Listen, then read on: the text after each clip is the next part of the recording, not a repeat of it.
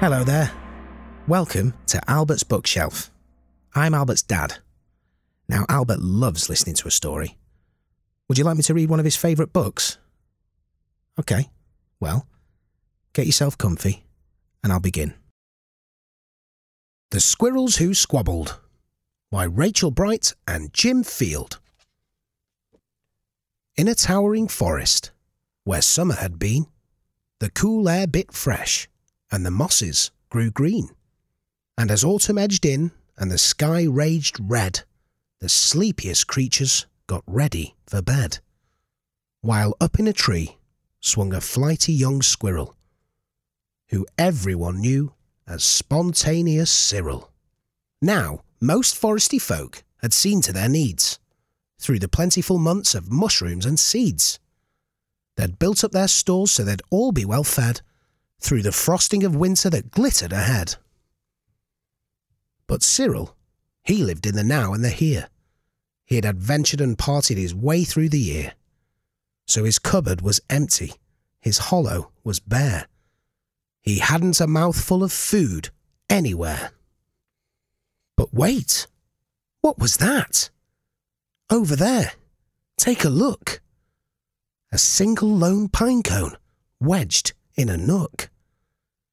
He squealed with delight, and for very good reason, for inside were the very last nuts of the season. But Cyril wasn't alone. There were more hungry eyes. Yes, plan ahead Bruce had his sights on the prize.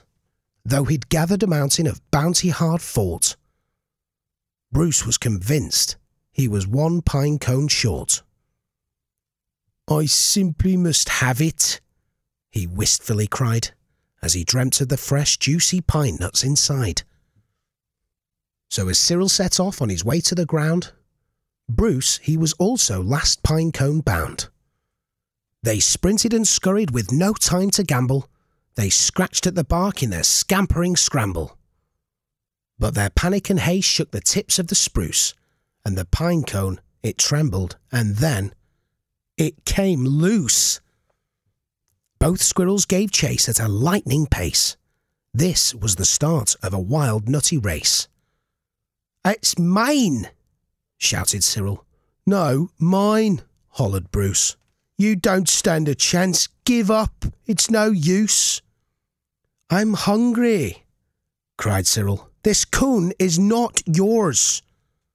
Stay back, shouted Bruce. This cone's for my stores. It boinged over bushes and flew through the air. It binged on the nose of a slumbering bear. It bounced over boulders, then came to a stop. Then teetered and wobbled and quivered and plop. Both squirrels followed. Oh, the water was fast. Would they learn that they needed each other at last? But each was intent on how he could win, so they didn't quite notice a bird sweeping in. Cyril and Bruce, they watched in dismay as their cone disappeared up, and away. Come back, shouted Cyril. There are nuts, exclaimed Bruce. But all hope was gone. It was simply no use. And meanwhile they drifted right up to the ledge. Greed, it was driving them over the edge. Cyril and Bruce, they had taken a fall. They were paying the price for wanting it all. They'd squandered their chances to team up and share. Would their nutty young hopes simply end in despair? Bruised and bedraggled, they swept past dry land. Cyril grabbed at a branch with a trembling hand. Catching Bruce with the other, he heaved and he huffed, and dragged him to safety with panting and puffs. They stared at the sky quite lost in deep thought, until Bruce looked at Cyril and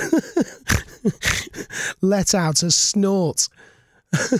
How silly we are, he proclaimed all a jiggle. How greedy I've been, sputtered Bruce with a giggle. We shall change from today. May the squabbling cease. We should celebrate, seeing we're both in one piece. From that day and forward, they made a great pair. They would gather together and found they could share. Yes, Cyril and Bruce, they knew, in the end, the best thing to share is a laugh with your friend. I hope you enjoyed another one of Albert's favourite books. There's plenty more to listen to. If not now, maybe another time. Thanks for listening.